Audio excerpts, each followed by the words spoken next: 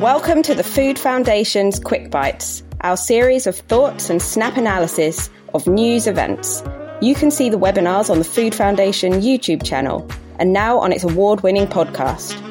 I'm Hannah Brinston, Head of Policy and Advocacy at the Food Foundation, and I want to tell you about the government's recent announcement that they're going to delay the introduction of a policy that would restrict multi-buy offers on foods high in fat, sugar and salt until October 2025.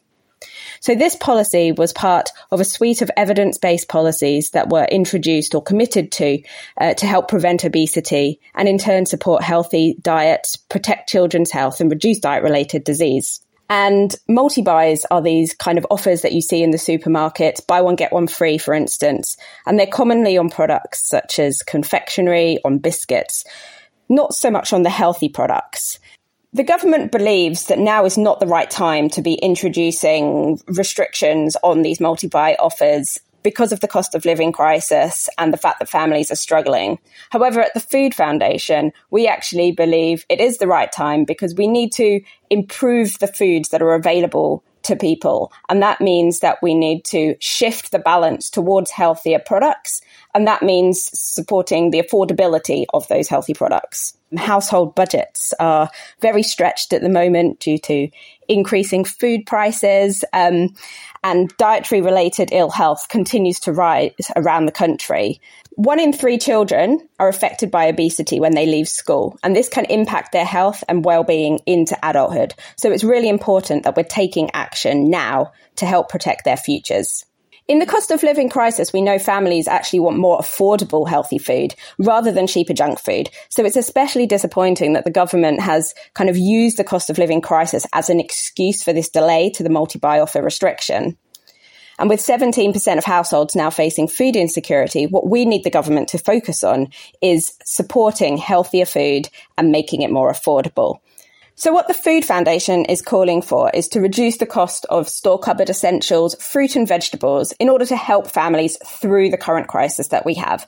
And there's a number of different ways that this could be done. So we could put multi-buy offers, for instance, on healthier food items, which would encourage and make those products cheaper for families. We could also explore fiscal measures, so building on the success of the soft drinks industry levy, which incentivized reformulation of products. And this can help rebalance the food that is available and also generate revenue, which could be further invested into supporting affordable, healthy food for families. There are a lot of other policies as well that can support families at the moment. So Healthy Start, for instance, is a policy which can help families on low incomes to afford basics such as fruit and vegetables. But the Food Foundation's research has shown that only 2 constituencies in the country at the moment meet government targets for uptake of Healthy Start, and that most constituencies have an uptake of only about 50 to 60% of people that are eligible. So this is really worrying that the people who need help are not getting it. And the government needs to do more to support families to actually have these Healthy Start vouchers to support access to fruit and vegetables. And we also know the value of these vouchers is not sufficient, particularly as food prices are rising and the vouchers haven't been changed in line with inflation. So it's really critical that government invest in children's health and commit to creating food environments which support everyone to access healthy and affordable food.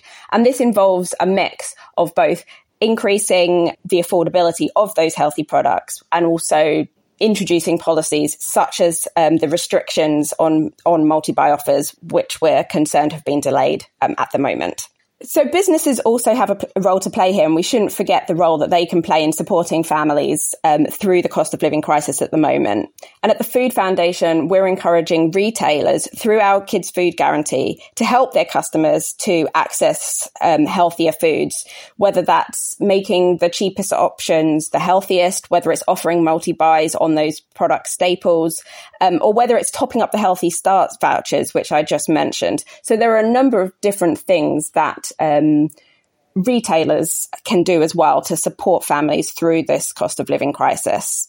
And it's important to recognise that focusing on prevention and addressing food inequalities will really help improve population health and well-being, and in turn help create a healthier and more prosperous society. And this is really where government needs to be focusing their attention to protect the health and ensure well-being amongst all.